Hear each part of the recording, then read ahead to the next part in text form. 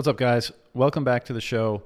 This episode is supported by one of the most awesome companies in the Bitcoin space, who I'd like to thank, CoinKite. More of a Bitcoin geek workshop than a typical company, the crew of hardcore Bitcoiners at CoinKite imagine the products they want to exist in order to interact with and store Bitcoin securely, and then they just go ahead and build them.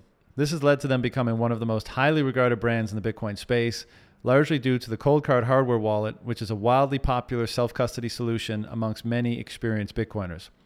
The most recent version of this product, the MK4, is out now with several new features designed to increase ease of use, introduce even more security features for multiple attack vectors, and make the degree of security which Coldcard offers more robust than ever.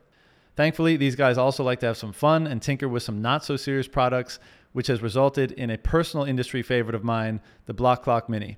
Whether you've begun orienting your life around block time, need to check an Opendime balance, want to keep an eye on the Bitcoin exchange rate, or just get a kick out of watching Moscow time slowly trend towards zero, the Block Clock Mini has become a favorite piece of Bitcoin paraphernalia and an increasingly less subtle way of telling the world that you're here for hyper-Bitcoinization. To learn more about all their awesome products and stay up to date on what they're working on, visit coinkite.com. Let's do it. All right. We should be live, I think. Let me check. There we go. We are. Seb, what's up, brother? Things are good. It's a nice early morning here. I think you're a few hours ahead. Yeah, it's 11 a.m. for me. So wait, and so whereabouts are you based, John? I've been keeping that to myself for now, but I'm in the I'm in Eastern time. So and I'm in South America, Caribbean area. So I had a nice run on the beach and a nice swim in the water this morning. So ready to go and have a good conversation about, with you, and we'll see where that takes us. But for both my benefit and maybe people listening, any background that you're open to sharing, that would be great to get this conversation started. Oh, for sure. So long story short, my background is I'm a mountain bike instructor. I've been a professional mountain bike instructor for most of my life. And I would say I've always had a fascination with distilling these complex biomechanical ideas down into their simplest form and then trying to teach that.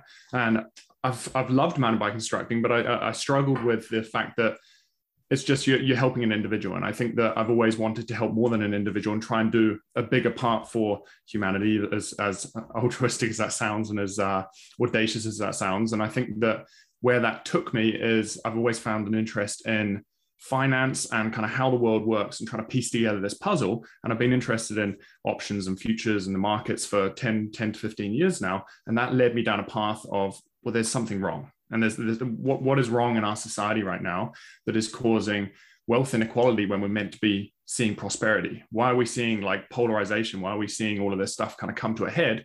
And that kind of gets you to dig into money. And then that's what led me to Bitcoin. I suddenly realized, you know what, when you start to understand these bigger issues that we're facing in the economy right now, then you start to realize, hey, this is where that piece Bitcoin that originally I thought was a Ponzi, this is where that fits in.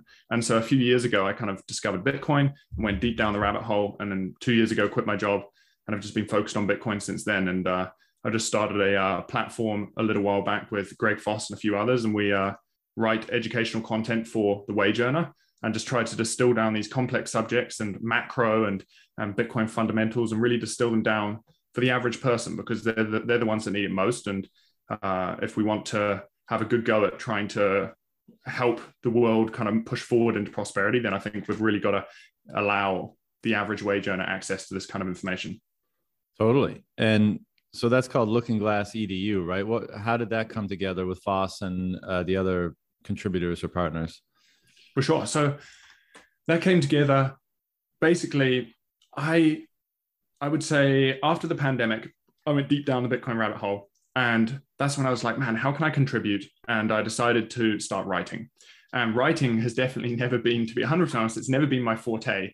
And when I was about 12, I dropped out of English in school. And 14, I left school because I was just like, this isn't for me. Like, what's for me is following these things that drive me and the things that get me into my flow state. And to me, that was mountain biking.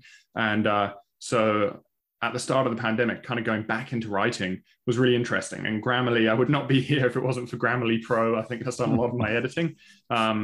But yeah, I started writing. Greg read one of my pieces, and I was humbled at the time, and he reshared it. And Greg's very much like a magnet. He very much like connects a lot of people.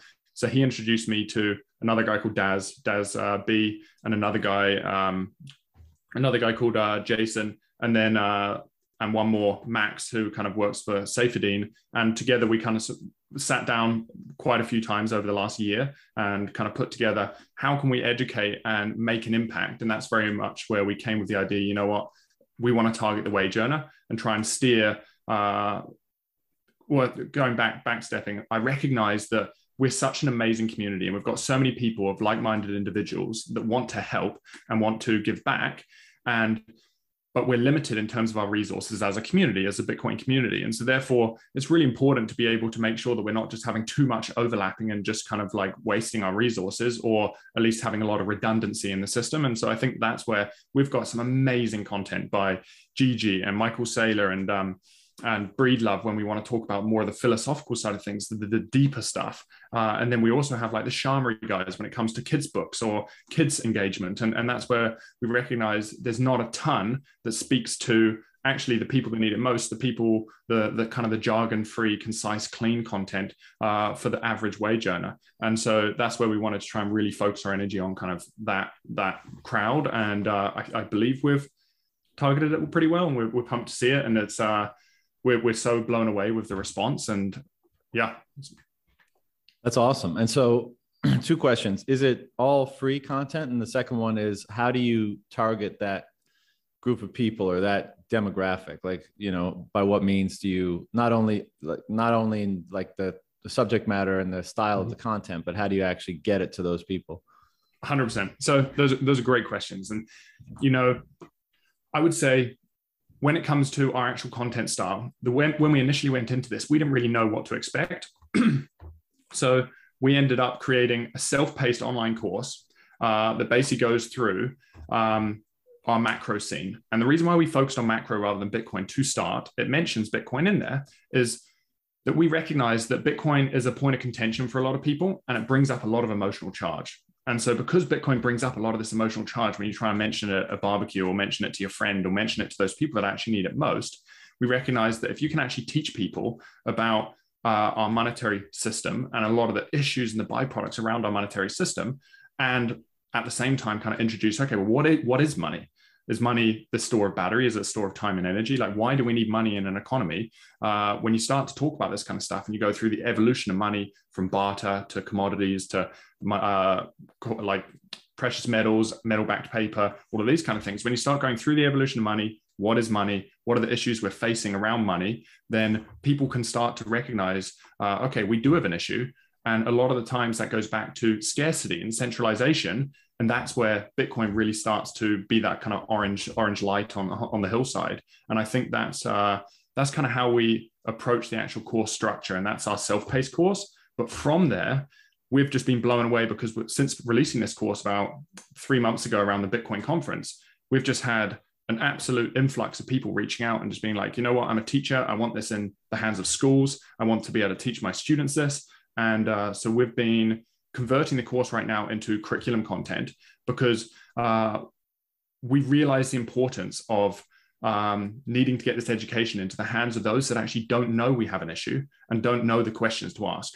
Because there's going to be many people that, okay, yeah, I've dug down the rabbit hole a little bit, or I have an understanding of finance and I realize there's an issue. How can we create a solution for this? And they're going to start searching for things. And that's where they're going to come across these self-paced courses. But if you can get into the schooling system and you can start shaping people's minds as they're going through their educational journey, and you can start to teach them the importance of sound money, that's where we can really start to make a difference, I think, for the next generation of individuals that are going to kind of lead this world. Because I think that our central banks and our governments have, I would argue, have been quite fiscally irresponsible over the last quite a while. And so if we can kind of plant the seed and talk about sound money and start to introduce Bitcoin and the benefits of Bitcoin, I think that's immense. I think it's absolutely immense. And so we're working on turning our macro course into a school curriculum at the moment, a 21 course school curriculum that can be taught and cut down.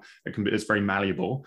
We're then working on a secondary course, which is a Bitcoin fundamentals course. It goes into, well, how does Bitcoin actually work? All of its fundamentals, it's the miners, the cryptography behind it, those kind of things. And then it goes into the FUD side of things and breaks down, well, why may the news, when it's hammering Bitcoin about energy or price volatility, or that it has no intrinsic value, why might those arguments not necessarily be very factual or accurate? And then the final course that we're going to tie all of this together is a financial literacy course, because we recognize that if we're trying to target the wage earner and we're trying to target these countries that need it most, which are at many times the developing countries, then if these guys understand, okay, the importance of Bitcoin, and now they understand the macroeconomy and the issues we're facing, well, now they need to have the skills to be able to understand the importance of saving, compound interest, trying to treat yourself as a bit of a business, and making sure that your incomings exceed your outgoings, and that you're able to focus on, say, passive income and things like that, so that we can help to kind of increase prosperity. That's awesome. That's awesome. And so I didn't catch, maybe I missed it, but is this all freely available? Free. These are, some of them are paid and some of them are free. Yeah. So I sort of highlighted that. So yeah, I would just say, like, we aren't a non-profit. We're definitely a for-profit, but the reason why we focused on the for-profit is because any income or revenue that we can get just allows us to drive that back into the product, which allows us to ensure that we can create an even more beneficial product. And so at the moment, our goal is to make sure that all of our content is free to the end user. And we're going to look at ways of potentially monetizing through other means. And that can be, whether that's through advertisement, whether that's through some of these apps for sharing streaming sats, things like that. We're going to figure out ways that we can monetize that doesn't impact the educational journey of the end user. Because although a lot of us in the Bitcoin community are capitalists at heart, we also recognize this kind of paradox where it's just like, well, if we want to educate people about Bitcoin, if we're monetizing this, then the countries that need it most, all of these developing nations, they're pushed out. There's a barrier for them. And so we would just want to make sure that high quality education is available to these individuals that need it most. Yeah, makes sense. Did you see, it was only it might have been this week, or maybe it was last week, a group of people, I know the IBEX guys are involved. I don't know who was fully behind it, but down in El Salvador, they developed this curriculum to be integrated into the public schools. And I think this was the first pilot. And if it goes well, they're going to roll it out to more.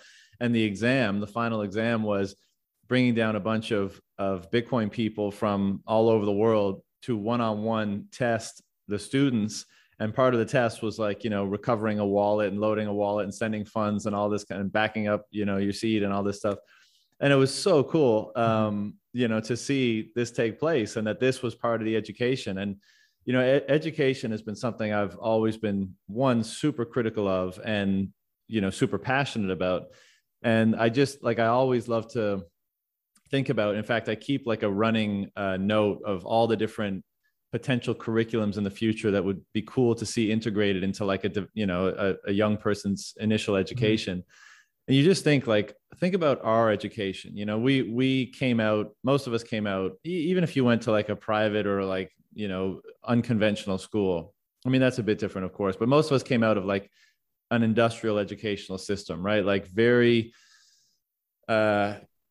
similar curriculum, not very much divergence, very kind of narrow focus on a lot of things, not very applicable to, or a lot of irrelevant education, not customized for different preferences and different proclivities and different, natural talents and that kind of stuff.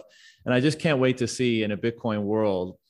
I think there's going to be a lot more customization. There's also going to be a broader spectrum of educations available to people, and it's going to be a much better fit between someone's natural talents and proclivities and their ambitions and the education that they're able to access. And if we're at all, I mean, you and I probably are nothing special, but at least we're not completely regarded, at least we came out and we're somewhat well-adjusted individuals in this crazy world that we're in.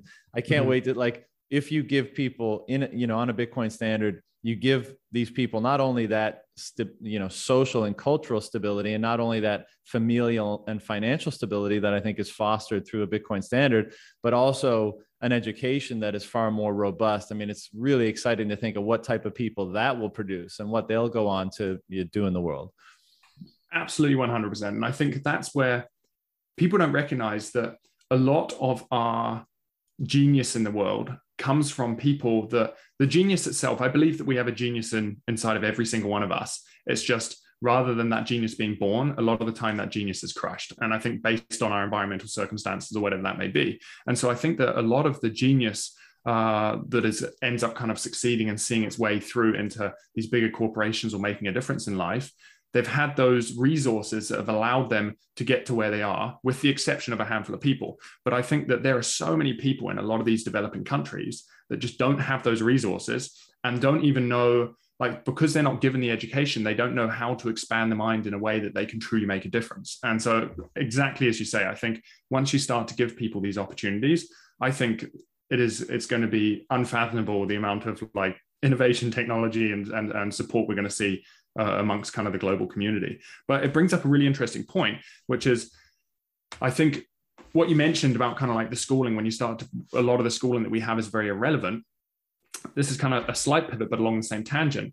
Jordan Peterson in a podcast a while back talked about kind of religion and the church, and the church from like, what is the benefit of the church? And he was like, regardless of like whether or not you are religious and you believe in God, there is a benefit to the church, which is the fact that church is a community endeavor where people come together, and for one day a week, they forget about themselves and they start to think bigger than them. They start to think about this bigger thing that is going on. And what I think is so fascinating about Bitcoin, tying Bitcoin into this, is that before I went down the rabbit hole of Bitcoin, of course, I've loved teaching, but still my world was very insular. And I think that what Bitcoin does, and I'm sure I can probably speak to a lot of people in the space, is Bitcoin suddenly gets you out of yourself and starts to get you thinking about, man, how can Bitcoin impact our community? How can Bitcoin impact global humanity? What can Bitcoin do in order to kind of create a more prosperous economy? And so I think it's mind-blowing, because similar to the church, but not in a religious sense, I want to kind of detract from that religious sense. What it does is it kind of brings together that community and starts to get people thinking bigger than themselves. Yeah, I couldn't agree more. And I think part of the reason why the church has that power is because people are coming together under the umbrella of at least a perceived higher value or principle. And I think that's what's happening with Bitcoin as well. It's kind of, and we'll probably discuss this, but it's a very similar thing, just happening in a different form, or perhaps modified for a different era. But I do, to your point, think it's a very similar phenomenon that's happening, and it's great. And some people see that as a negative, and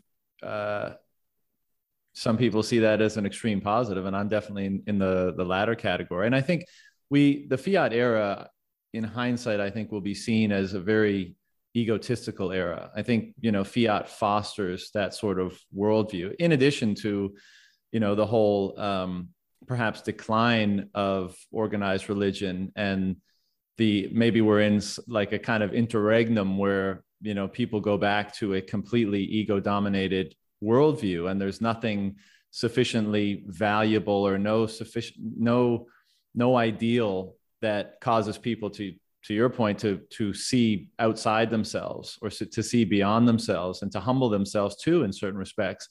And this, I think, in addition to the fiat era, and possibly there's a causal relationship there as well, has exacerbated this thing. And I think Bitcoin might actually be bringing us back down, or at least causing us to reconsider what we've thrown away in terms of dismissing the religious institutions.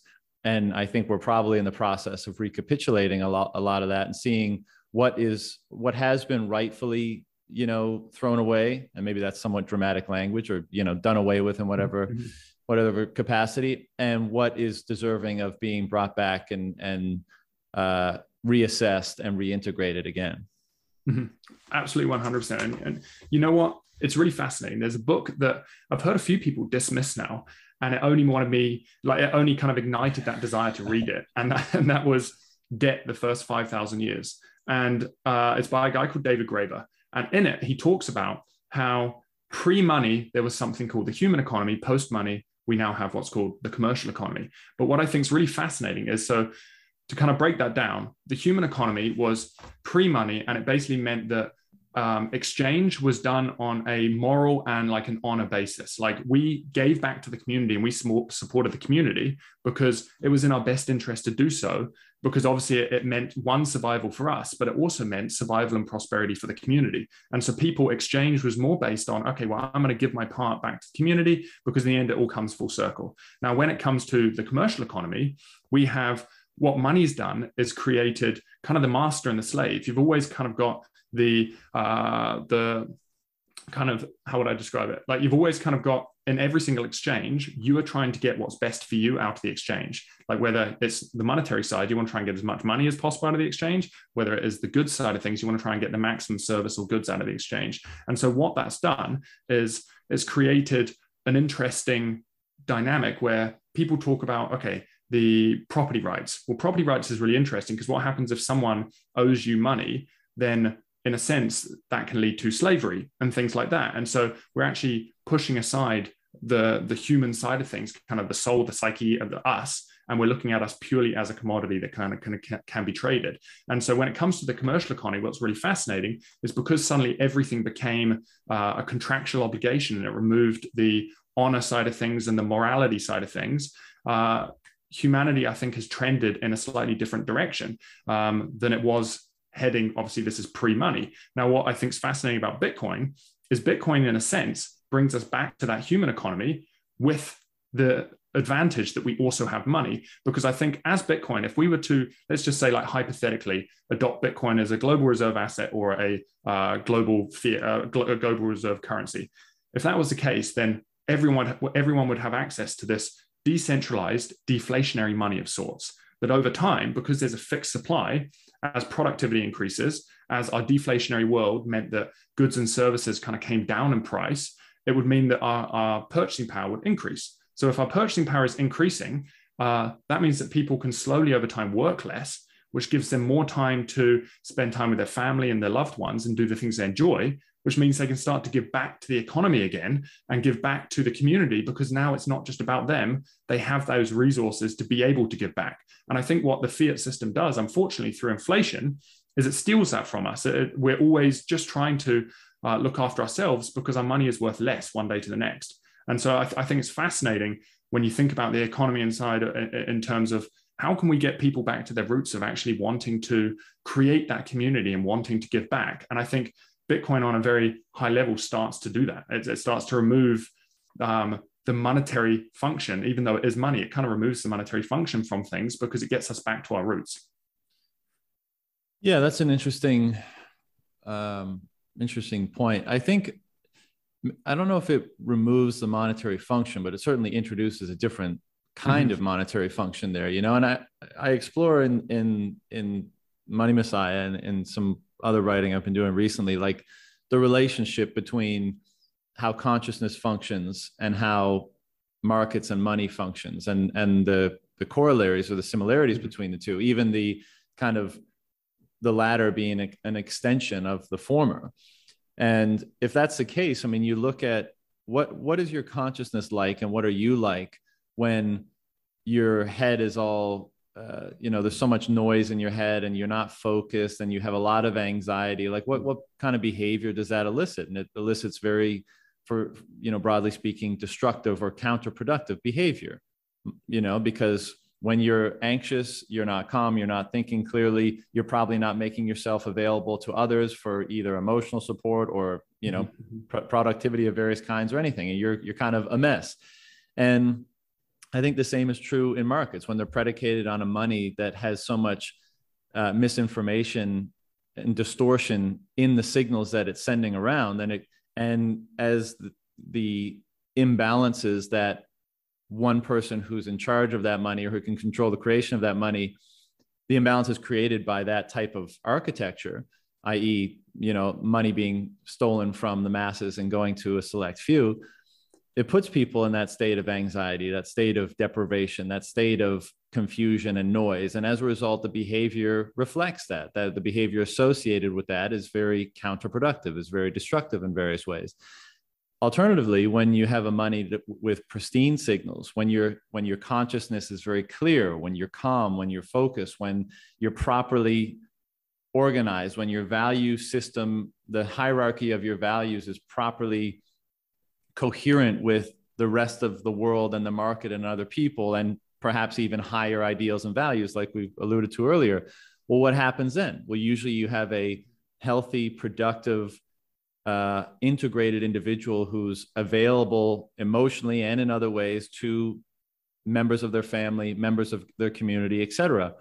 And I think that's what we'll see with a money that similarly has clarity imbued in its signal, right? Or is able to resist the distortion that might be introduced into its signal. And you get a market full of people that are more available, that are, more, that have less anxiety, that have less deprivation. And as a result, are more available both to themselves to consider some of these broader and bigger questions about who they are and what life is and how to orient oneself properly, and be made more available to their family and their communities as well. So I totally agree with that. And I think we're probably going to see that under a Bitcoin standard.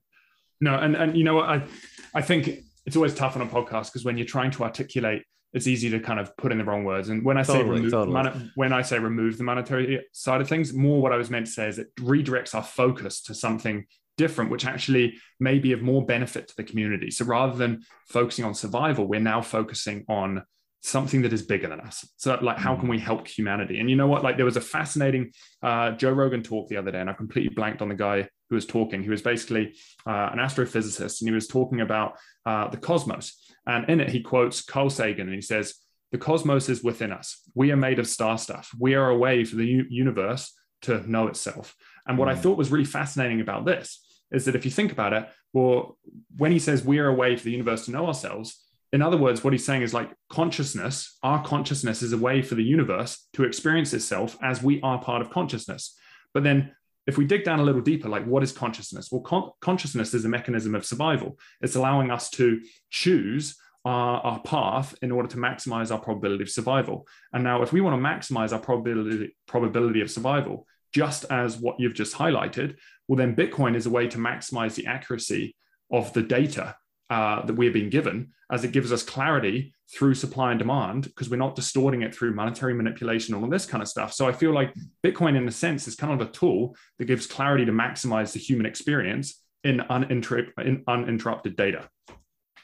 Yeah, totally agree with that too. And I think it could be the case that there's more to consciousness than survival. I mean, is our seeming affinity for meaning simply a means of improving our chances of survival, or is there some other reason why we have that capacity? I mean, who knows? I'm kind of inclined to think there is some other reason beyond survival. But to your point, I do think Bitcoin, by virtue of the fidelity of the signals that it represents, allows us to, to use Peterson's language, pass through the chaos of reality more efficiently. And by doing that, it means we're needing to give up less of our resources, less of our scarce resources in order to transform the chaos into good and useful and meaningful order. And I mean, that seems very blatant and clear in terms of how Bitcoin will function as a superior form of economic coordination and value signaling between, members of a contiguous market, let's say. And that's very exciting too, because again, I mean, to me, it increasingly rather, all this stuff tracks back to meaning and value, because it's one thing to have a market function more efficiently, and that's great. And that's a form of progress, but efficiently in relation to what is it we're striving towards ultimately? It's not just a cooler TV. It's not just a better iPhone. It's not just a cooler rocket ship. At least I don't think that's, I don't think it should be that. I mean, for some people, perhaps that is the definition of progress, but I think consciousness, as you say, is more mysterious than that. And our presence here is more meaningful than that. And the big question is like, well, what is it? What are we striving toward? And I think it is the case that the things that we ultimately end up elevating in the interpersonal space that is markets and culture are the things that get us closer to those domains of greater meaning and value. And the enterprise of religion has probably served that purpose for a long time, although it seems very clear that something has gone awry in that domain. I don't think it's just because so many religious institutions have become corrupted or have proven themselves to be fallible. I think that's part of it, but I think there's something deeper as well. There's this ongoing evolution of the enterprise of determining what is the thing of greatest meaning and how we can align or cohere with that optimally, all the way back to like 100,000 plus years ago, where the first like human figurines, the first quote unquote art that human, hominids had developed, were these therianthropic, most likely spiritual, sorts of representation. And then time goes by and we become more capable at representing the contents of our mind, and we get more sophisticated representations of these things of greatest meaning.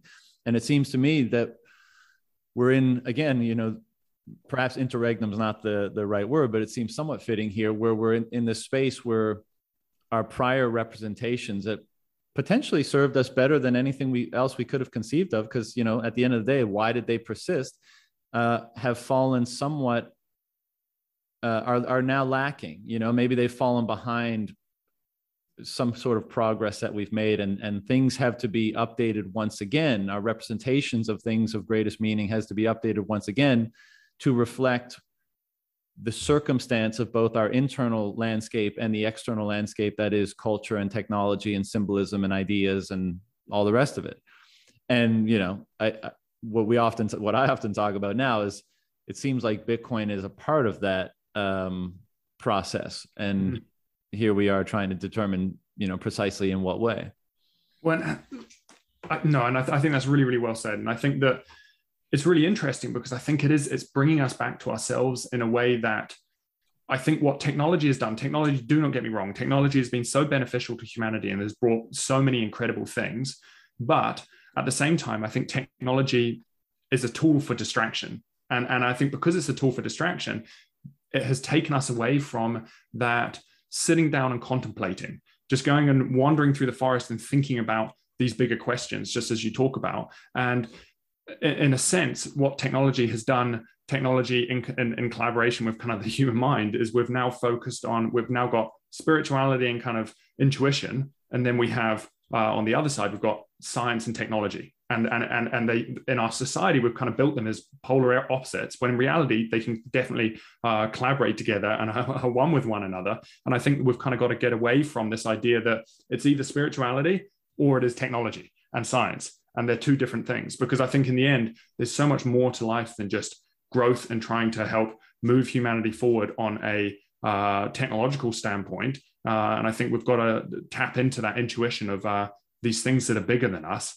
because I think we should be able to, I think that if we listen to what our minds are telling us and what the information signals that we're getting outside of traditional technology, I think it's fascinating. And I think there's a lot of like relevant data there that can help us. Totally agree. And I want to ask you a bit more about progress, but I'll share with you an anecdote about myself first, because I think, I obviously think a lot about like, what is the function of technology and what is the role of technological progress. And, in this era, and again, it's so hard to think outside your own era. I mean, we are very much products of the culture that we came up in. And even though I would say, broadly speaking, Bitcoiners try to decondition themselves from, the less desirable aspects of culture that might have been imbued in them as they develop, it's still impossible to do that completely, nor entirely desirable, right? It's hard to find the sweet spot where you want enough, cultural understanding to maneuver and understand and move through the culture, but also not to be so wrapped up in the culture that you're not able to think concepts that are beyond it and that are not, maybe properly or fully or even at all integrated into it. And so this is a constant dance of being like, what do I want to let go of, and what do I want to, keep inviting in and refine my understanding of. And so it's hard to determine, like, we clearly have it seems to me we clearly have a very material orientation in the modern era, and by that I mean to what we've been discussing, we index less and less, the meaningful, value, principle, spiritual oriented aspect of things, at least on a cultural basis, not to say that there aren't tons of individuals that have that orientation. And it's more and more focused on the material. So like, building things and innovating and, starships and going to Mars and all that kind of stuff. And I don't have any particular issues with any of that. But the issue perhaps is as you were just saying, the exclusion of one or the other in either of those camps, right? Rather than the harmonious integration of the best of both. And I think both suffer from doing that, right? An over-indexing of the material suffers from the why of what you're pursuing. Like what is truly the meaning of just enhancing your material wealth or technological capacity? And in the former, it's like, it's great to be, the Godhead, but when you come down back to earth, what does your immediate environment look like? And how much is it facilitating more of you pursuing that which you believe is most meaningful? And of course, everyone has to answer that for themselves. I mean, if you want to be a monk and meditate, 12 hours a day, then that's your prerogative. But, I think about the anecdote I was going to share is like, one of my primary objectives is to think clearly, right? If you're at all seeking for answers to questions that you don't currently have the answers to, then, a clarity of thought seems to be one of the preconditions for improving your odds of understanding things. And then it becomes like, okay, well, what helps you generate mental clarity? It's like, well, a good sleep does, a good workout in the morning, time in nature, sunlight, feet in the sand, body in the water, good food, all of that stuff, contributes to it. But then you can say, well, what perverts that?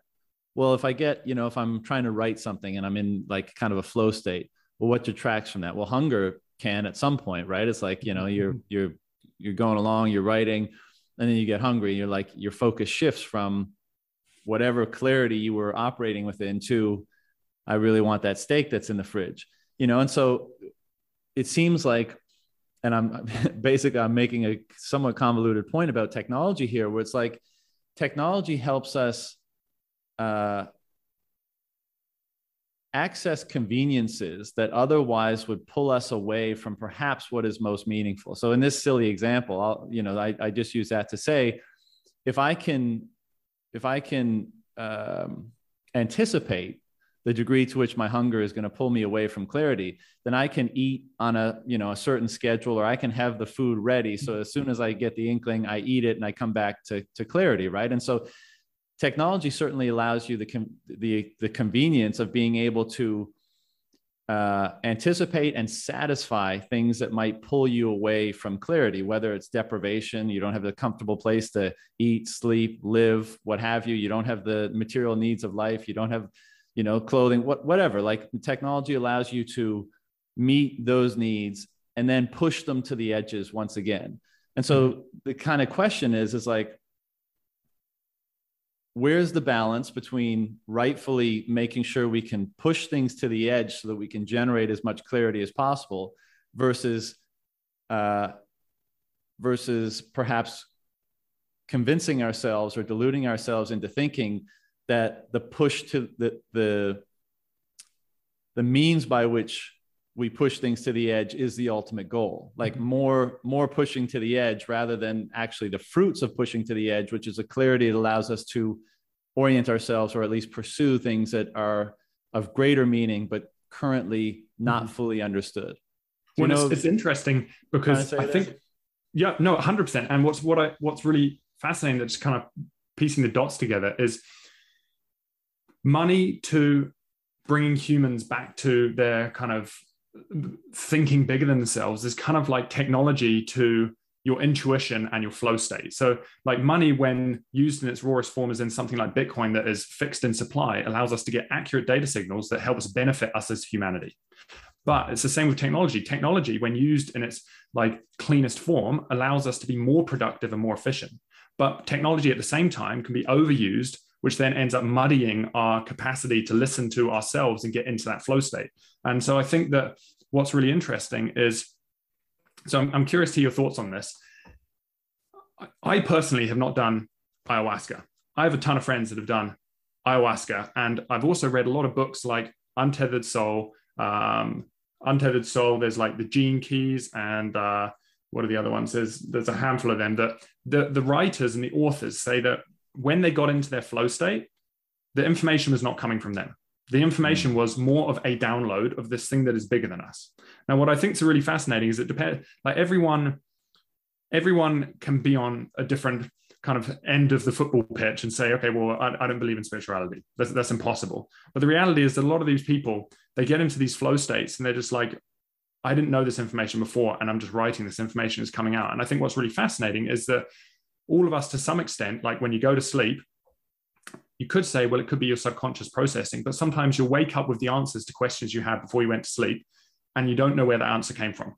And you haven't been thinking about it. Your mind has just been doing this background talk. Whether that is subconscious or whether that is something that's bigger than us, I think everyone would agree that by spending more time with ourselves and getting in touch with our intuition and getting in touch with listening to ourselves and what our body needs, a lot of the time we can start to get answers to these things that are bugging us, or these things that are bigger than us, or get answers to information that I think is fascinating. And sometimes when I read pieces by, say, Gigi or some of the other kind of philosophical Breedlove, you're just like, how do they come to these ideas? Like it's mind-blowing when they piece together these very abstract concepts to create this fluid narrative. It's incredible.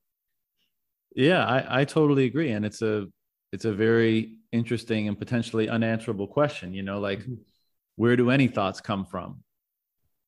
And I don't think we don't have many good answers to that. I mean, even when you're speaking, as in a conversation like this now, I mean, you're not reading off a script. You don't know exactly what you're going to say. You have an impulse to start speaking. You start speaking, and the words come out, and they kind of make sense, and they cohere with the words that the other person said. And how does that process take place? And of course, the idea of revelation, for example, is very common throughout religious and theological traditions and writing and stuff like that. And what is that but the same process taking place, but perhaps what it elicits, or what the output is seemingly more true than your average output.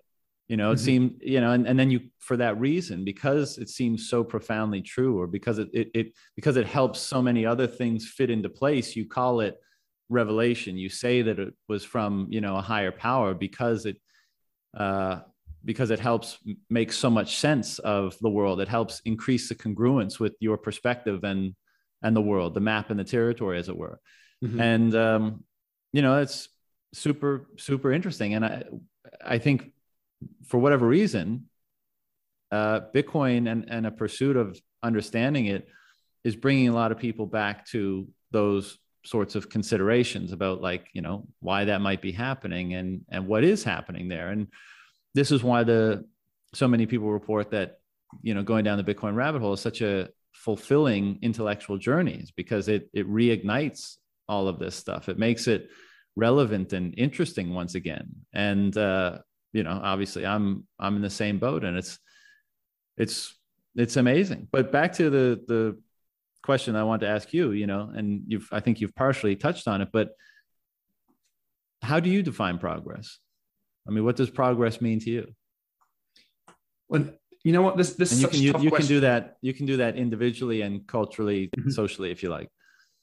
So the first thing that I would answer is, it's such a tough question because it's kind of like morals. Like, I think as an individual, we should always be seeking as an individual truth, and we should be seeking to what we believe is morally right.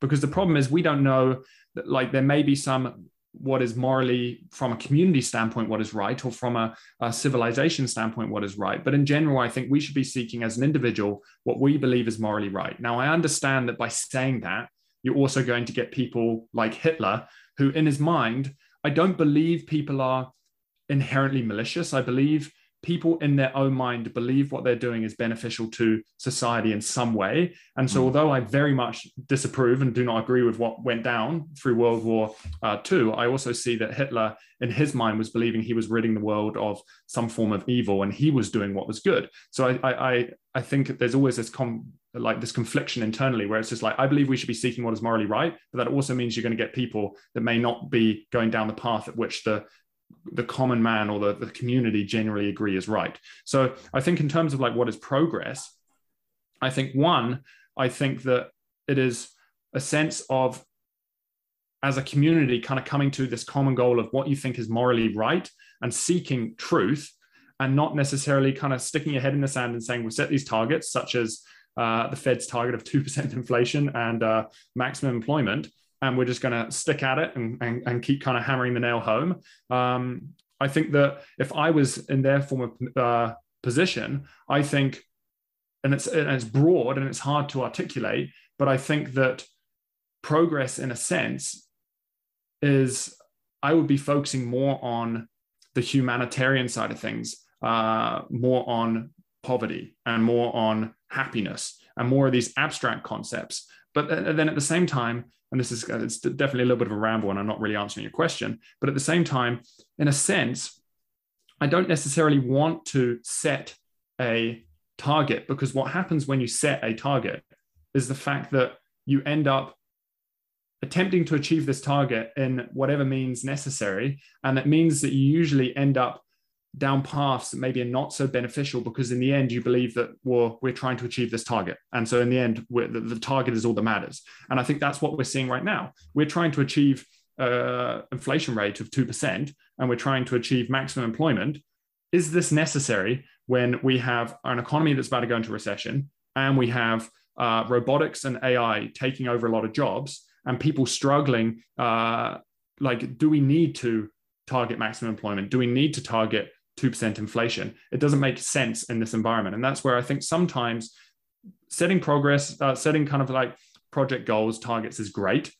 But at the same time, it can also be distracting of this bigger cause of, if you believe in the free market, you believe that through the ebb and flow of supply and demand, we will slowly trend towards this like inevitable direction. And I think this is then gets into the, well, do we have free will? Do we have free will? Do we have like choice? Is there fate? Is there like those kind of things? But it's such a hard question to answer, and I definitely did not answer your question very effectively. Well, I mean, it's a challenging question, of course, but to your initial point about Hitler, and the question is like, well, you know, I agree with you. Most people don't consider themselves evil; they think they're doing good by the world. But as the saying goes, the road to hell is paved with good intentions. But this is why I think the central enterprise of humanity for our entire history has been the question of what is right, what moral alignment, what moral compass should we be using, and that has been the enterprise of theology and philosophy and, you know, all those things, and mythology and that kind of stuff. Because as you say, I mean, it's too much of a slippery slope just to rely on yourself and say, well, I think I'm being good by doing this. And then you wind up killing millions of people and causing all this pain and suffering in the world. It's also why I think what I think these efforts throughout the millennia have elicited is that the pursuit, or the metric by which you judge progress, should not be an outcome. It should be a mode of being. And accepting that a certain mode of being along certain values or principles elicits the optimal outcome, even if you may not think that it is the optimal outcome in the time, or if you can't see how it is in its entirety.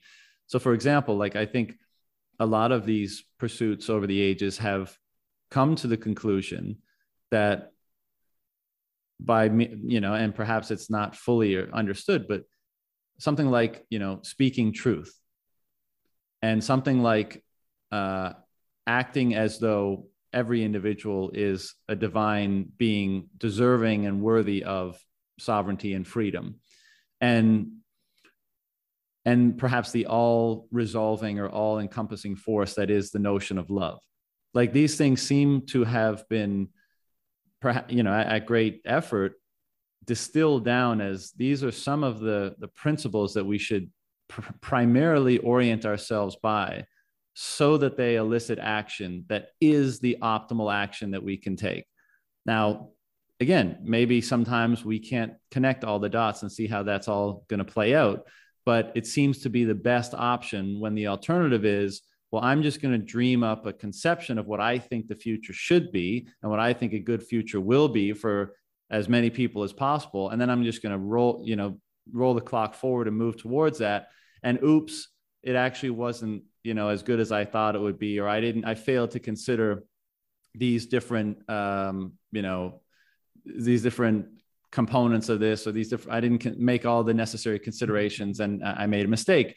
Whereas rather, if you're acting from a place of these principles that have been elicited over time as being, eternal or fundamental, then it seems to me that you give yourself the best chance of not making those massively, those huge mistakes. And the interesting thing about that I often bring up, and that I, have been wrestling with myself and in writing and thinking and that kind of stuff, is if that is the case, and again, I do think it is, although that, as I've just articulated there, is far too overly simplified.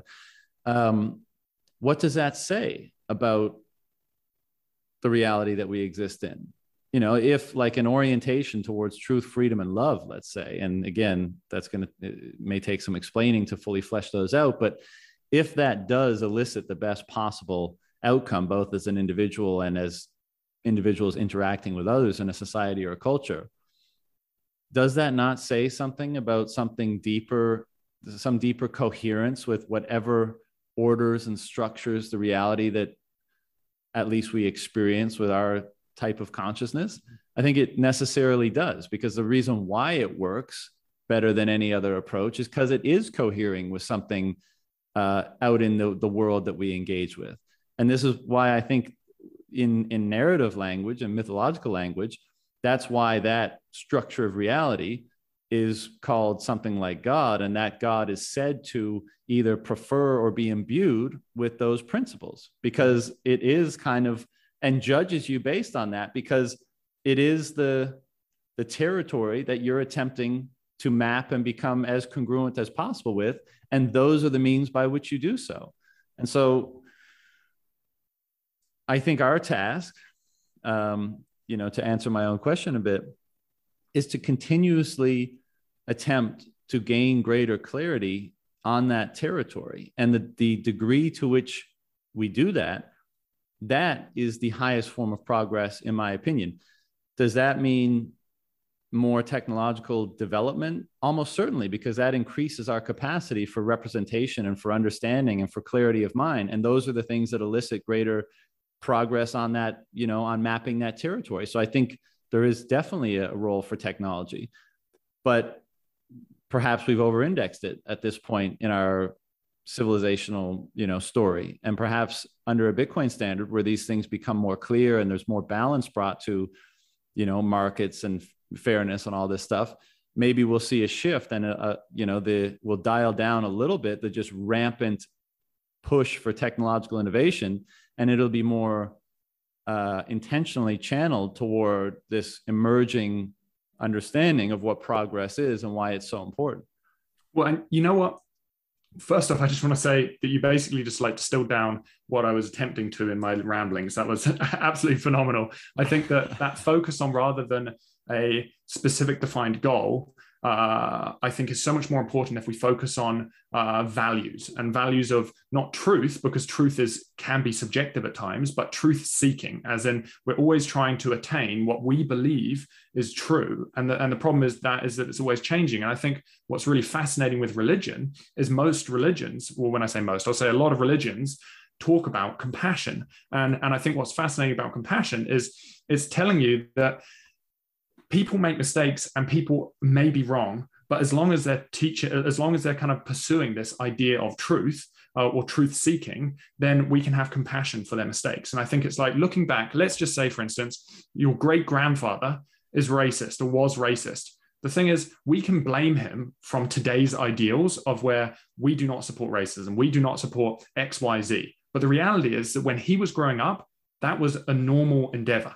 And so it is unfair for us to critique him by today's values. And so I think we have to have compassion for the environment that he was brought up in. And I think today, what our world lacks is a lot of compassion, because we're judging everyone under our ideals, and we're judging the past through the lens of the future. And I think that it is it's a fallacy because we didn't have that information back then. 100%, and again, we go back to, religious wisdom. It's let he who has not sinned cast the first stone. And I think if we exclusively restrict ourselves to learning from or emulating people that are perfect, then we won't ever learn from anyone. And we need to learn from, there's an opportunity to learn from everybody. And if we just close the door on that because nobody is perfect and therefore nobody is worthy of emulation, or at least no aspect of their character or behavior is worthy of emulation or admiration, then again, we stunt our development hugely. Whereas if we can separate different aspects of people's character, realize that nobody is perfect, and then really appreciate the elements of them that are highly refined and exceptional and worthy of emulation and admiration, and forgive or have compassion for the aspects that aren't, well, then we get the double whammy of both refining our own capacity for compassion, but also getting the best out of these people. The founding fathers is a common one these days, right? Because, some of them were slave owners, and that's deplorable, and therefore they're all canceled. But, and like you, I obviously don't agree with slavery in any capacity, but back then the moral, what confronted you morally in that time around that issue was very different than what confronts us today. And not excusing it, but we have to try to empathize with the time, like to my comment earlier, like it's very hard to step out of your own culture, but also your own time, extremely difficult. But this is a shame, because a lot of those people, I recently read Benjamin Franklin's autobiography. I'm reading the Federalist Papers now. I just watched Ken Burns' 9-part Civil War documentary, phenomenal. Like, some of these guys were so incredibly, well, they're just exceptionally impressive individuals on certain domains, right? And they were so noble and honest and attempting to do good in so many different ways. And much of that is worthy of greater understanding and inquiry. Like, I want to study those things so I can try to invite them into my own life and integrate them into the person that I am, because they're very rare qualities. And you don't see them represented very much in the world today, at least not to the degree that they were represented in those people in that time. But if I excluded them from any form of, ability to learn as a result of their faults, then none of that would be available to me, So, of course, I'm preaching to the choir here. I know everyone thinks that the current, cancel culture mob today, where anyone who's imperfect gets dismissed, is bullshit and is peak fiat and all the rest of it. But there really is so much amazing stuff to learn from the people that came before us, and in so many different domains. And we really should not, and religion falls perfectly into this category, right? Because it's so easy to dismiss religion in the current era, and it's such a facile dismissal. It's like, of course, there's no white bearded man in the sky, you fucking moron. Like, move on, next question.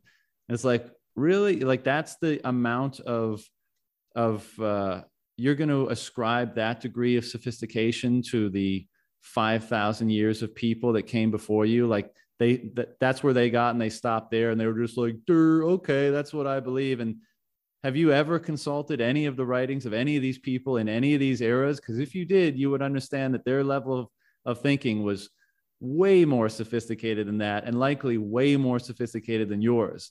Mm-hmm. So maybe you should humble yourself a little bit before you go, canceling all these people in favor of your own moral and intellectual superiority. And again, this is part of, I think, one of the results of dismissing religion outright. Because, again, in a few minutes ago, in reference to Hitler, you said, well, what's the moral authority? Like, how are people supposed to be? What are they supposed to follow? And again, for all of its faults, I think the reason why all of this mythological and religious narrative, in the past 5,000 years has usually elicited a central figure or a collection of figures to not only show, like, quote unquote, what is the structure of reality, like what is God's will, let's say, but what does it look like in human form in terms of behavior? Because that's what allows you to have a framework of a moral dimension to life, is like a reference point for saying, okay, like, unless I'm going to just devolve into complete moral relativism all the time, and we've seen how well that works, maybe I need a moral reference point in my life to see how well I'm doing in regards to how good I can do.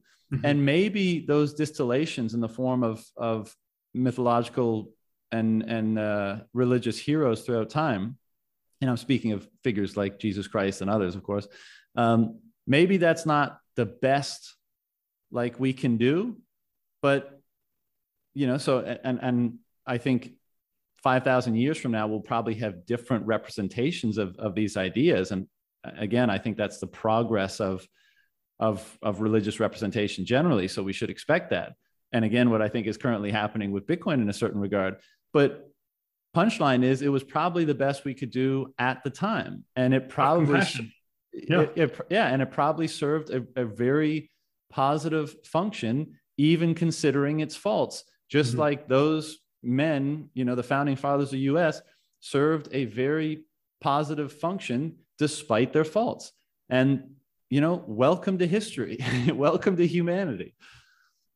Absolutely, 100%. And I think that's the thing, is we got to have compassion for what has come before us. And we can try and fault something that was kind of, whether it was created in an ideal in someone's head or whether it truly is something that's bigger than us. We're trying to fault something that's 2,000 years old, 3,000, 4,000 years old. Like, they were in a very different time to the time that we are now. And I think that what's really fascinating with kind of what you're talking about is we tend to think of evolution in the physical form, like our body is slowly, through evolution, we're becoming stronger, we're becoming more adaptable, we're able to take on the environment.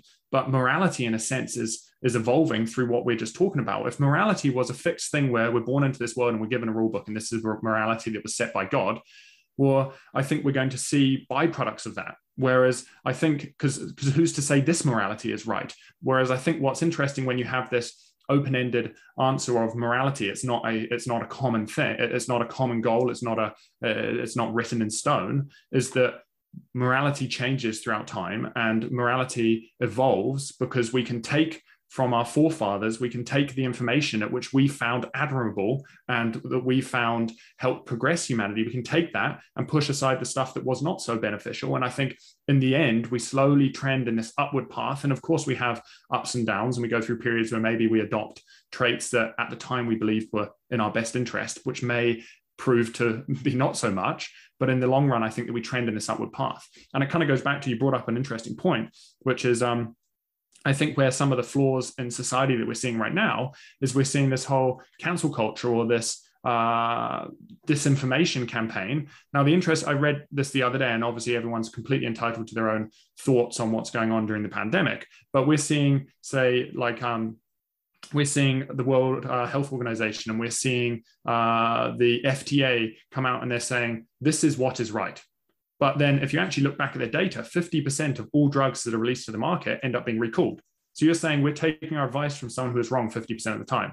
So how, who's to say that their truth is right? And I think that comes back to, and I'm not necessarily faulting them, and I'm not saying it's right or wrong, but I'm just saying, if someone is wrong 50% of the time, why should we be taking advice from this person as to what we can and can't say? And I think that a lot of the time, technology and advancement comes from the fringe, because central powers end up kind of, I think, ideas and peer acceptance ends up causing central powers to kind of stagnate and ossify over time. And that's where we usually, throughout history, we see major advancements always come from the fringe as opposed from these central bodies.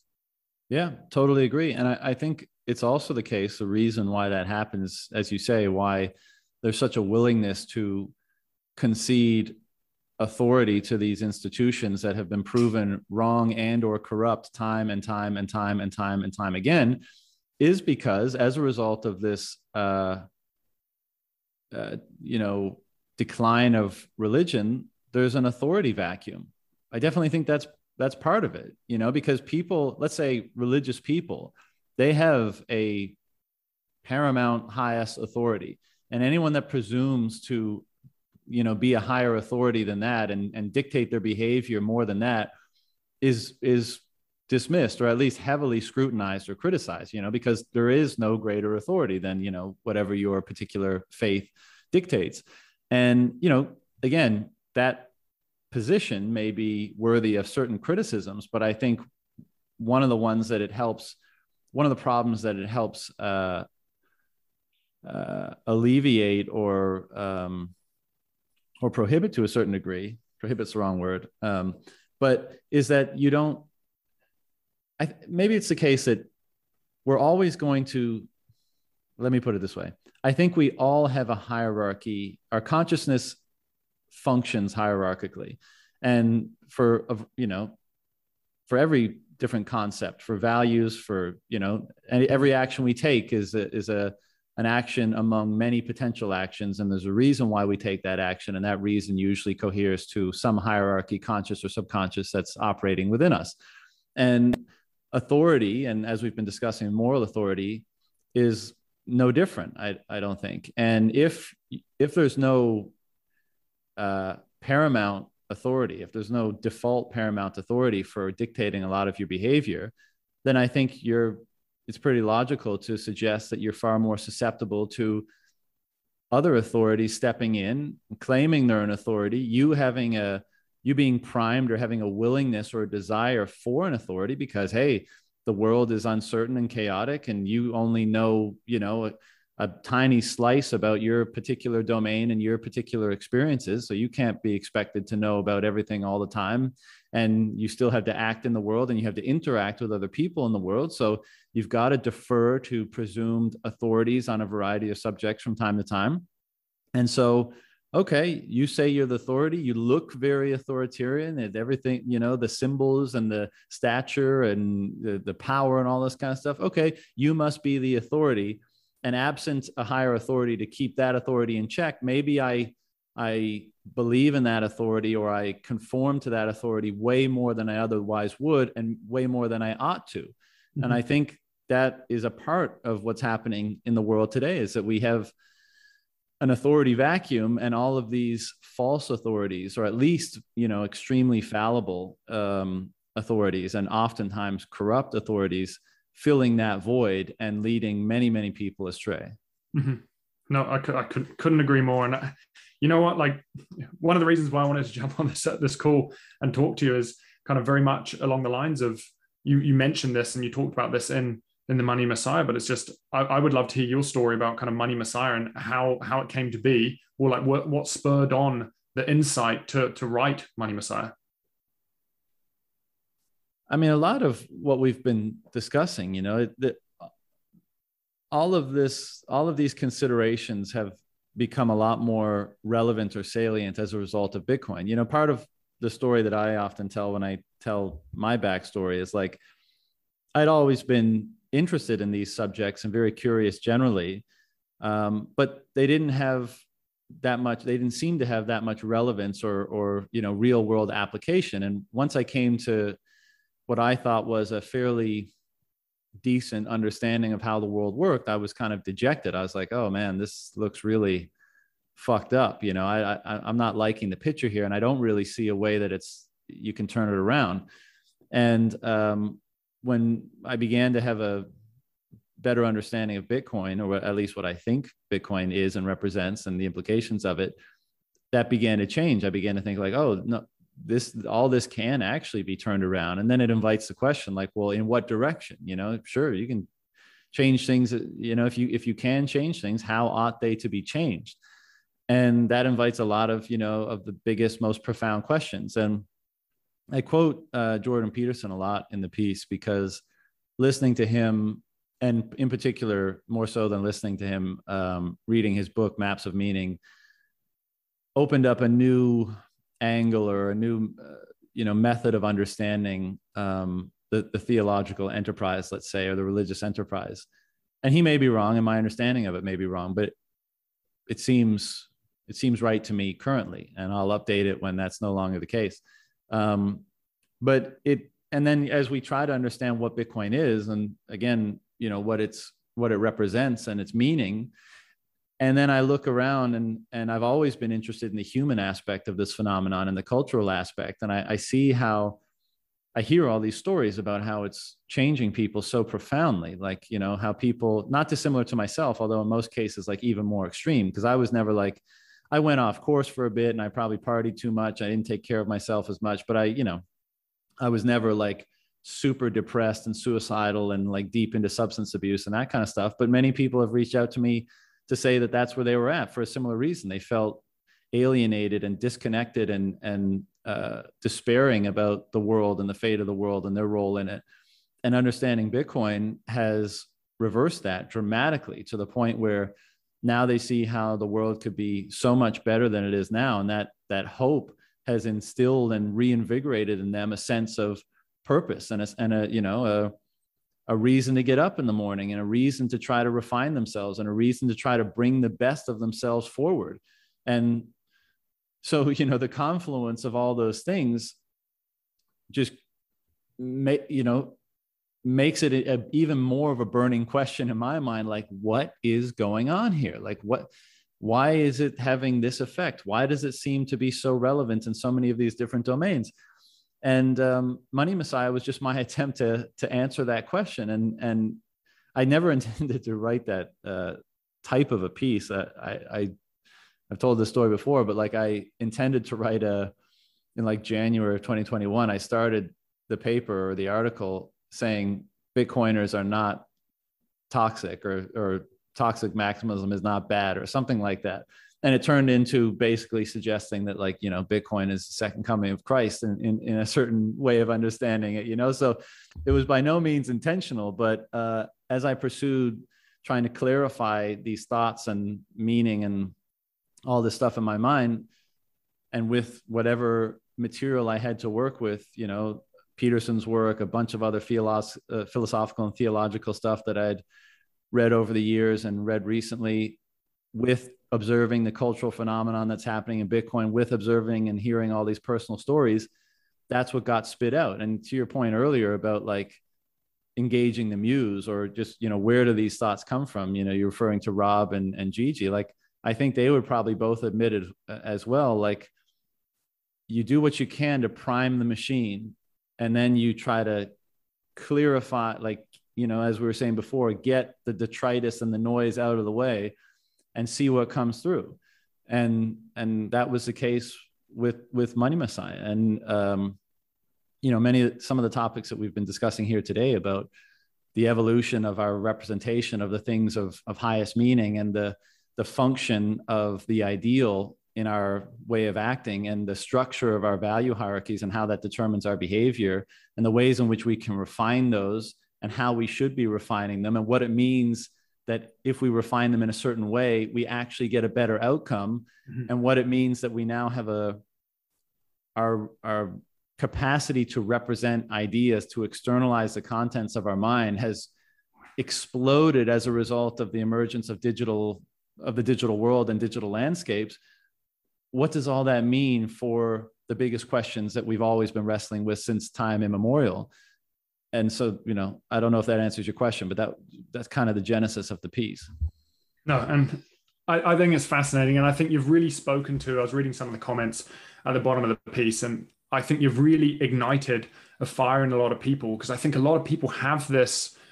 There are some people that are always going to, it's kind of like the innovative curve. You're going to get the first early adopters, and it's not necessarily through adoption, but more of you could liken it to, how would I explain it? So think about, like, obviously we've got the adoption curve. Now you've always got kind of that middle few, those early adopters that are going to step out of their way and go and think bigger than themselves and try and pull together these pieces of information. And I think that piece is one of those pieces where I've read many, as with many others, have read many pieces about Bitcoin, how Bitcoin functions and all this kind of stuff. But the weird thing is when you start going down the rabbit hole of Bitcoin, you start asking these bigger questions. And I think that piece is very much one of those pieces that had a pivotal change, and it created a pivotal change inside of me, where you really start to man, he's pulling together a lot of these threads that I myself have been thinking about, but I haven't been able to conceptualize them or articulate them. And I think that the energy that you put into that piece is phenomenal, and it very much comes through in the writing. And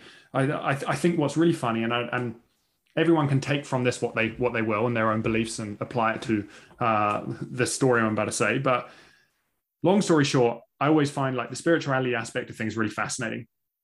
And a while back, I decided, I was like, you know what? I'm going to go see a psychic, because I think it's always interesting to see what they have to say. And I've never seen a psychic before, and I've heard such amazing stories. And you're just like, man, you want internally to believe that it's real. You want there to be this thing that's bigger than us, and we're striving for this bigger ideal. And so I went and saw this psychic, and the psychic knew nothing about me because I got her number from a recommendation from a friend, and I texted this person. So all they knew was my name was Seb and my mobile number. And if you type in online, nothing comes up. So I know they know nothing about me. And midway through, she just interrupted me and was just like, and at the time, I hadn't explained what I do. I hadn't explained who I am, like my values, what I'm trying to do. And midway through the conversation, she just interrupts and she was like, I'm getting a message. You're in a group with 5 or 6 other people, and you're writing content for you're writing content to help educate. Now, what's really interesting is right now there are 2 energy forces colliding globally right now, and what you were doing is what I visualize. She's trying to articulate. She's like, what I visualize from this kind of message is that you're fighting this, and I don't want to say good, because I'm not trying to say good or evil, but I'm just going to use the term good as a placeholder.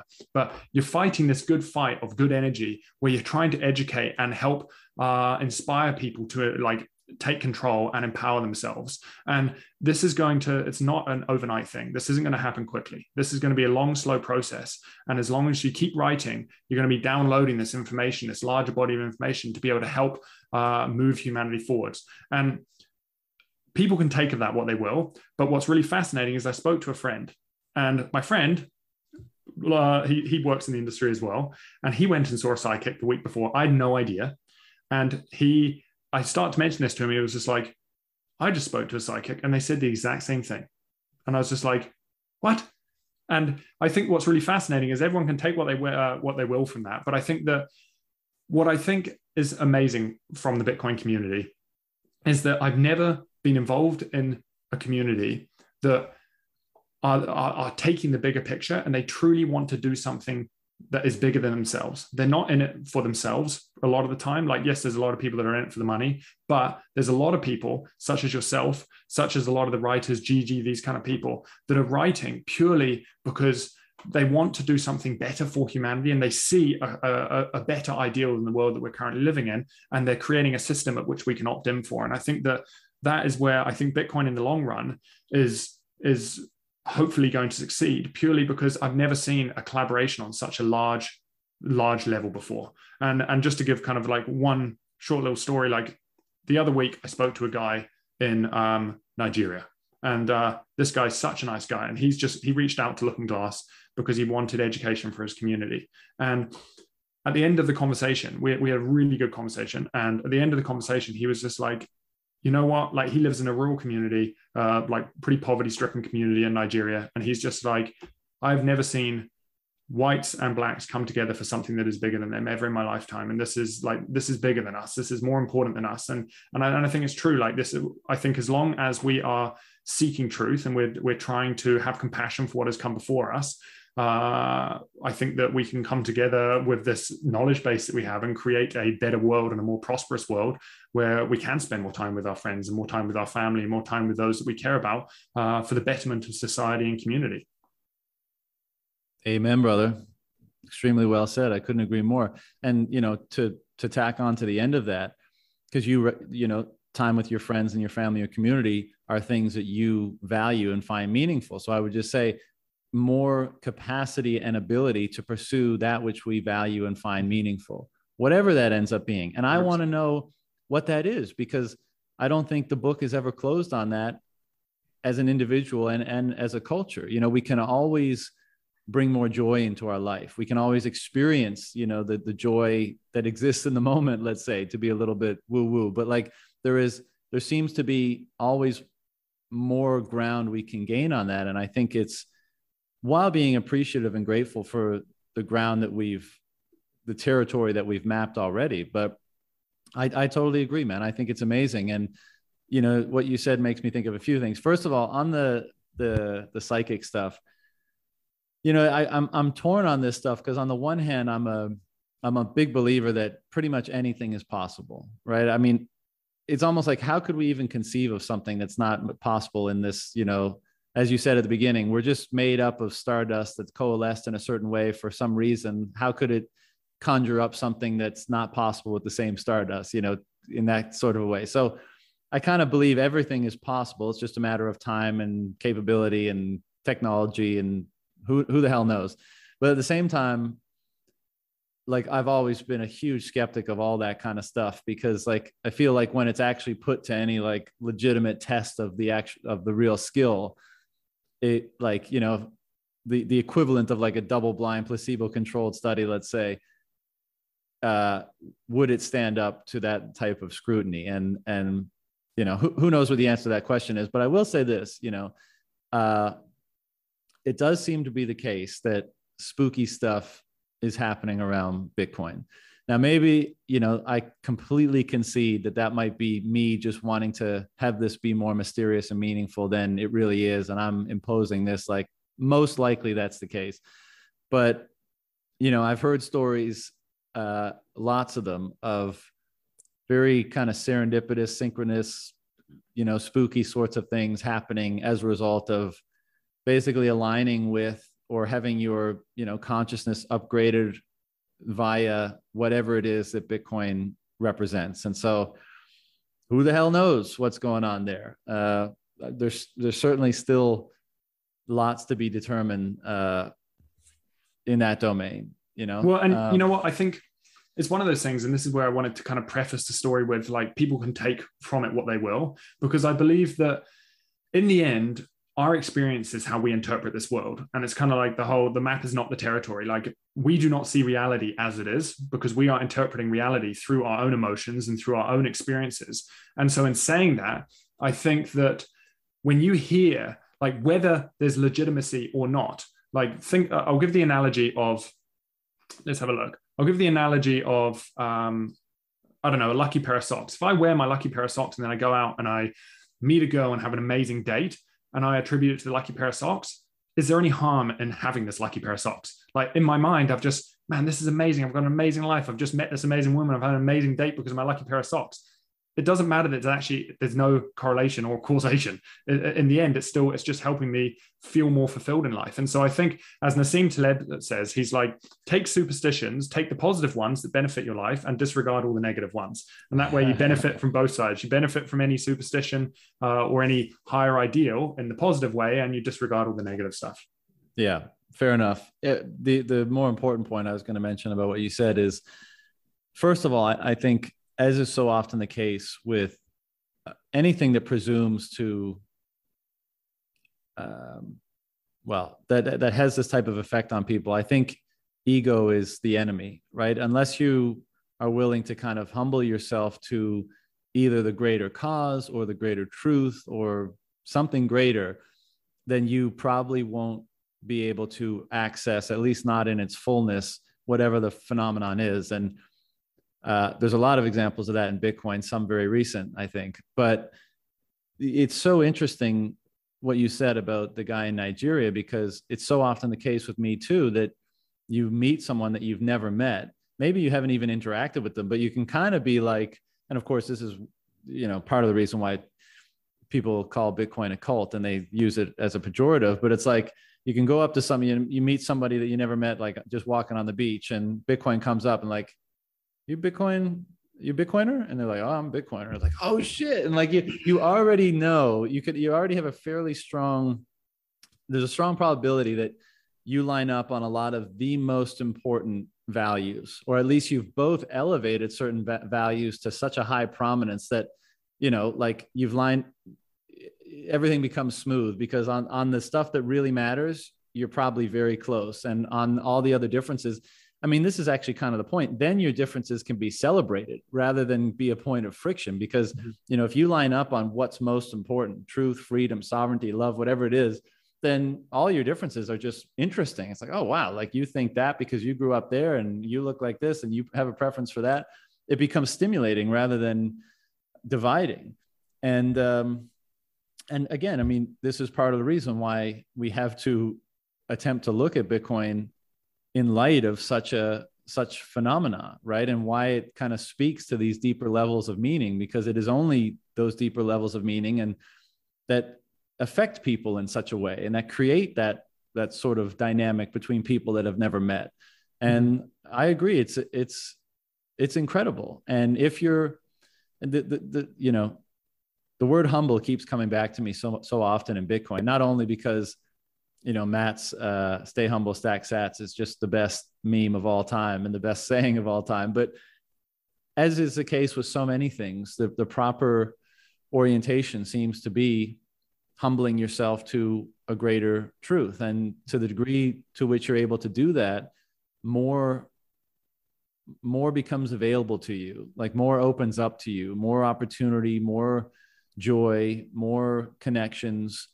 That seems to be like the trick. And maybe the game is to humble, you know, increasingly make sure that you're humbling yourself to the best thing to humble oneself to, you know. And again, we wind up in religious territory with these sorts of ideas, because that's the whole point, you know, like in religious narrative, it's, you know, humble yourself to God, you know, give yourself up completely to God and he will fill your life with joy and love and that kind of stuff. I mean, that sort of language is replete in those, in religious texts and doctrine and that kind of stuff. And again, I think there's a reason for that. You know, again, the specifics of any particular story, you may have an aversion to, or may not be the one that's propagated in your culture, but the mechanics of those stories seem very valid and seem to have been developed over millennia of attempting to figure out what the mechanics of value and meaning and morality are. And this is, you know, this is one of the benefits that reading Maps of Meaning, one of the benefits I derive from reading Maps of Meaning is being able to see through the superficial layer on top of these mechanics and be able to see the mechanics behind these stories and narratives and wisdom throughout many different traditions, and then be in a better position to not only compare them, but to then take those mechanics, superimpose them onto Bitcoin and be like, it seems to be a very similar thing happening in terms of its mechanics, but maybe in an even higher fidelity or more pristine or more applicable, more broadly applicable, less culturally tainted or determined form. That's interesting. What does that mean? And, you know, we're still figuring it out.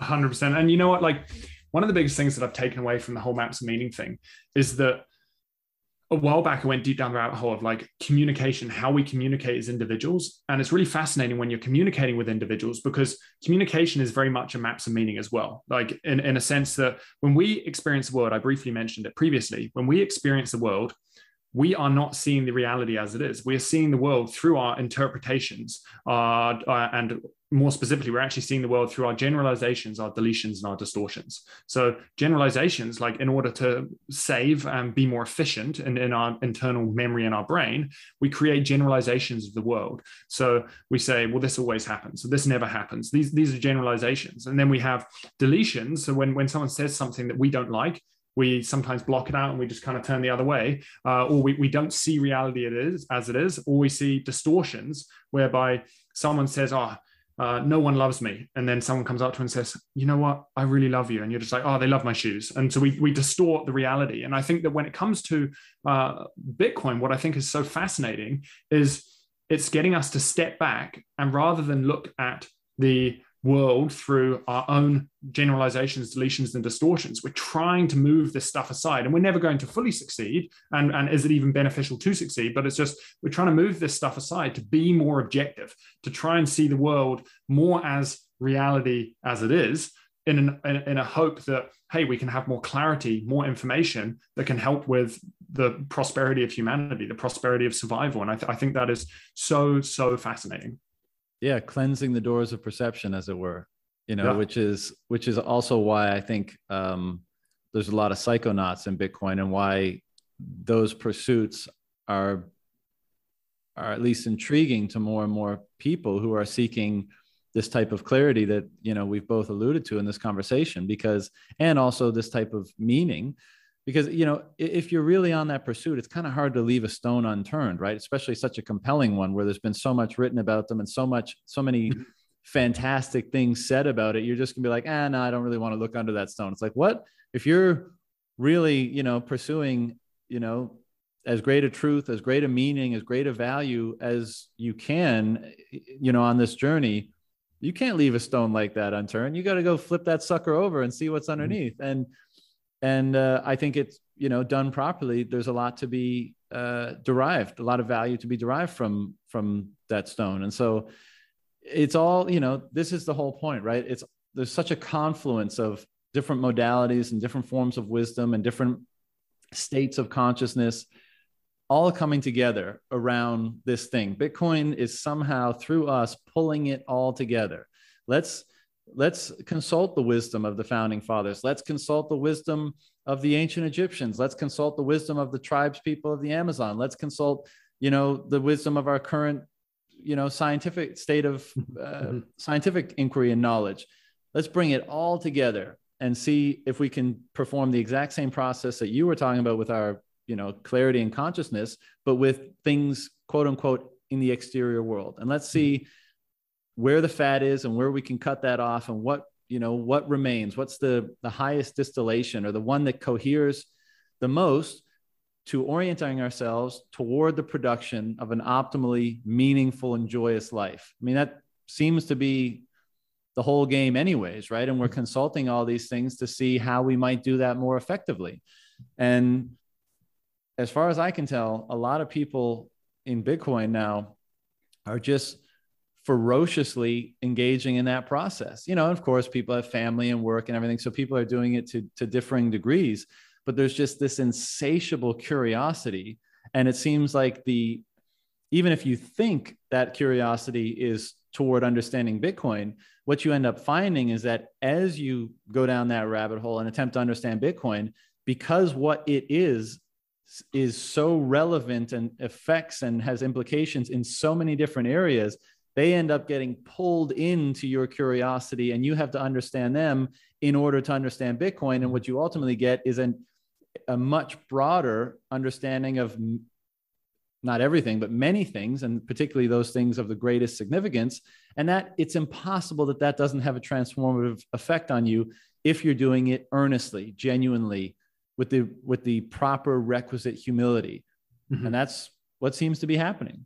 100%. And I think, absolutely spot on. And I think it kind of ties back to that whole compassion thing. I think we have to have compassion for people coming into the space and people that are asking questions, because we got to remember that everyone has their own journey that they've been on to end up where they are now. And having compassion allows us to, I think, be approachable and inclusive, and allow these people to ask questions that allow them to get to this higher self of truth seeking. And I think it can be easy sometimes to get frustrated with the volatility and the community and kind of the FUD and all this kind of stuff. But I think if we want Bitcoin to survive, we have to be inclusive, and we have to have compassion for those that are on their journey, just as we were on our journey where we ended up now. You know what I mean?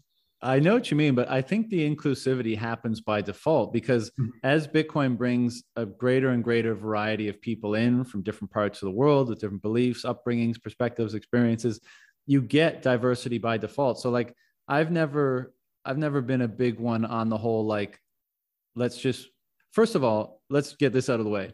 Bitcoiners are the nicest people I've ever met in my life.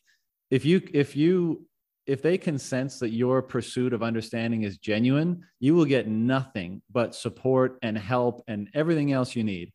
If they sniff, exaggerated ego, if they sniff false intentions, if they sniff disingenuousness, they're going to put pressure on you so that you reveal it, so that, we can all see it. Because as we've been discussing this whole time, character is the representation of your moral development. And if the moral development and all the things that influences and leads to is really the most important thing, and I think we've kind of been making the case that it is here, then determining, assessing, bringing to light people's character is a very important part of that process. And as an imperfect person, you should want to be held up to that scrutiny, even by people who are as imperfect as you are. Because if you genuinely are here for the refinement of your character, then you want that feedback. You can choose to do with it what you will. You can ignore it if you want, although I wouldn't recommend that. What I would suggest is that you empathize with the people leveling it, you try to consider it, and then you determine for yourself if it's valid or not, and if it should upgrade or update how you see yourself or how you orient yourself in whatever way. But I think and it's also a presumption that like the come in with open arms is always the most attractive thing. I mean, there's many people out there that are, let's just say, super skeptical and, bit of a chip on their shoulder. And if they see someone being too nice and inviting, they're like, nah, I don't trust this shit. But if they see people being like, somewhat stern in their convictions, then they're attracted to that. So everyone is attracted to different methods of interacting and different ways of appealing to people. So I think the best thing to do is recognize that the bigger this gets, the surface area, the cultural surface area is going to expand. And that's going to mean that there's more, it's going to appeal to more and more of a diversity of personalities and characters anyways. And as a result of that, the best thing to do is just come in and be yourself. That's it. Like if you feel like being somewhat salty, or if you feel like putting someone's feet to the fire, then go for it. Recognize that you're inviting the same treatment of yourself. And if you want that, then more power to you. But again, it comes back to this thing, like we're all still just determining how best to act in this world. What should we be striving for? How should we be acting? What's the best way to conceive of ourselves so that we're optimally, so that anxiety is reduced and that joy is increased and that relationships are the relationships we want are most easily fostered. And none of us have like the perfect answer to that. So we're all just interacting here and trying to figure it out. And I think that, I just put it this way. I'm not at all a critic of really any of the interactions that happen in this space, because it all just allows us to see more and get more data and understand and see people's true nature and character more. And I think that's a good thing. And if we put artificial, and I don't think you were necessarily suggesting this, but just to take it to a place that some people have suggested, like if we pretty much bring in like the fiat sensibilities into this world and impose artificial political correctness or taboos on ways of interacting or inviting people in, then I think we lose something far more important than what we gain in more rapid adoption or, bringing people into the fray or whatever. Because I think what's really valuable here is that people are gaining access to a form of freedom that they've never had access to before. In fact, that no human being has ever had access to before. And that's allowing them to more freely explore their expression. And that exploration of their own expression and their own behavior allows them to accelerate their journey towards the behavior that they increasingly determine that they want to be, right? That person that they want to become, that behavior they want to engage in, that moral framework that they want to adopt. That freedom to express accelerates that process. And there's nothing more important than that. And so I don't want to inhibit that expression in any way. For sure. And I think you bring up such a good point. And I think that when it comes to, if we want Bitcoin to succeed and we want Bitcoin to prosper, it's the same thing. Realistically, everyone has their own skill set and everyone has their own personality. And by bringing these different skills and these different personalities into the space, we only increase the diversity of Bitcoin. And I think that is phenomenal because it just attracts more people into the space. And I think it's kind of like when people say, oh, well, like, how do you need help? And it's just like, why don't you tell me how you can be of value? Because I think we want to use your skill set. And then I think Bitcoin, the community needs such a diverse mix of people in order to help, whether it's through energy, whether it is through hydro, whether it is through creating content, whether it is through finance, whatever it may look like. And I think that staying true to your values, staying true to who you are as an individual, and staying true to your skill set, I think is important for Bitcoin to succeed. Yeah, totally agree. You mentioned the psychic story in the DMs before on Twitter. You mentioned some other. Were those the experiences you were referring to, or were there other sort of interesting experiences that you've had as a result of going down the Bitcoin rabbit hole that you wanted to discuss? You know what? I would say it's that experience. There's been a couple others that are a little more longer winded, but it's just what Bitcoin has done is and this is where I think it truly is incredible. And I think I briefly touched on this with, at the very start, where we talked about, Jordan Peterson mentions that the church does serve a purpose. You may not believe in religion. You don't have to believe in a God, but what the church does is it forces people into a room once a week to think about things that are bigger than themselves. And I think Bitcoin has truly been mind-opening and expanding, in a sense that it is, for me, on an individual level, it has completely changed the way that I approach the world, because I recognize that this is so much more than just us. Our world is on a path right now, and this is my personal perspective. Our world is not on a healthy path right now. And a lot of people are struggling, and a lot of people are feeling pain of a lot of the decisions that we've made that have led us up to this point. And I think what Bitcoin has done is given us a new system to opt into, which, from the information that we presently have, looks like we can create a very prosperous economy where people can, as you said earlier, they can live up to their ideals and live true to their values, which I think is only going to be more beneficial for the rest of us. And I think that is huge. And so recognizing that, it's where, like, I quit my job 2 years ago now, purely just to focus on Bitcoin and educate. And even though, yes, it's financially tough and I'm struggling, I realized that what comes around goes around, and I'm not in it for the monetary aspect. I'm in it because if we can help humanity prosper, then that's incredible for all of us. And I think that it's like an awakening for me. It's an awakening in a sense that I realize that we're all just a cog in this bigger wheel. And if we contribute, we can create, and we can materialize the world that we want to live in. We just have to seek truth and stay true to our ideals. Yeah, very well said. I couldn't agree more. And again, that behavior invokes a lot of, it's reflective of a lot of the actions, the narrative actions that we've seen in religion before, right? This kind of leap of faith.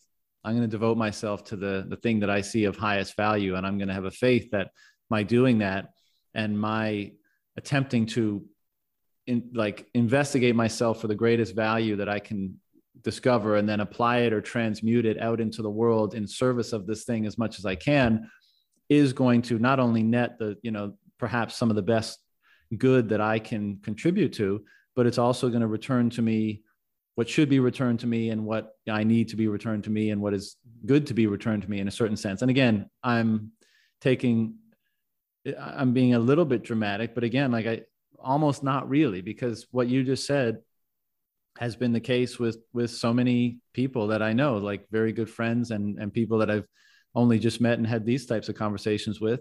And it begs the question again, to my investigation of all this, it's like, you just articulated it a little bit, but I think it goes deeper, of course. It's like, what could possibly compel that sort of behavior in so many people so consistently? And everyone does it in different ways, but most people want to either work in or contribute to Bitcoin in some way once they start to get it. Now, whether they're willing to completely quit their fiat job and just, figure it out in Bitcoin land, or whether they, straddle the ladder and serve it, until they find something in the former, everyone does it differently. But the punchline is everybody wants to do that. Everybody wants to contribute to this thing in some way. And I mean, it's just amazing that people feel that it's such a force for good in the world and for good in their lives that they are willing to make such a heretofore unheard of, sacrifice or commitment to it, as far as, their career has progressed, or they've planned their life in the past. and again, as we said at the beginning, much to be determined in this domain as to why it is people are acting that way. But I think we're on the path, and hearing your experiences and motivation certainly contributes to that, to both my understanding of that, but also like the compendium of voices that's doing this thing that just makes it more and more clear that something very unique and very special is happening here. Mm-hmm. No, 100%. Couldn't agree more. I think there's an energy from a more spiritual kind of side of things. I think there's an energy, and it feels like we're trending in the right direction. I feel it's good, but maybe that's just completely my mind tricking me into fallacious things. Well, I mean, this is to the point we made earlier, right? Like, you're right. We may be wrong, and it may not turn out the way you want it to now, or in 3 years from now, or 5 years from now, or ever. But I think to the point we made, and this, again, faith is intimately wrapped up in this way of orienting oneself, is, do you believe that the principles or the values that are guiding your behavior in this regard are the best ones that you can use to do so? Mm-hmm. And if you do, then you're probably going to be accepting of whatever outcome occurs, rather than doing the other one that we explored, which is playing out all the chess moves and determining, like, well, this is the thing I, at least currently, with my current understanding of myself and the world, think is good and desire, and I'm going to orient my behavior simply to moving toward that. And that can work sometimes, but other times I think it fails, if not in total. But when arrived at that preconceived place, it's not what one often thinks it is, and it usually causes one to behave in a way that perhaps departs from the way they want to behave, or a way that's more aligned with the values and principles that they would like to imbue their action with. Which is why when you take the former approach, you've almost already won right off the bat, because the goal is aligning behavior with certain values and principles, not the outcome from doing so. And so you're already succeeding every second that you do that. And what nets as a result of that is just gravy, almost, in a sense, And again, I'm taking I may be a little too woo-woo here for some, but I actually think that's the truth. And I by no means have mastered that ability in my own life, because I still get fearful about certain things and not managing them. And I guess lack a certain amount of faith at times in orienting myself in that way. But I think when I kind of think about it logically and rationally, and it seems true to me. And I think part of the endeavor is to increasingly increase your capacity for acting in that way. Mm-hmm. No, I absolutely spot on. And I think that's just where I think, as long as we are truth seeking and we're trying to strive to our best ideals, I think that's all that really matters. It's kind of like, it's like a tattoo. Like, as long as, if you get a tattoo because at the time it meant something to you, and at the time it was shaping who you were as an individual, then you shouldn't regret it in life, because that was who you are in that moment. If you got it through peer pressure, if you got it through other means, then that is different. That's when you regret it, because it wasn't staying true to who you are as an individual. Mm-hmm. Well said. Well, Seb, you got anything else you want to explore or talk about, or should we shut it down? I think we can wrap it up, but I just want to say I truly, truly value the content you bring to the space. And I think you've created a lot of insight and opened up the minds of so many people. And so I really, really value that. I think your work is phenomenal, and I really value just the time you've spent today wanting to chat.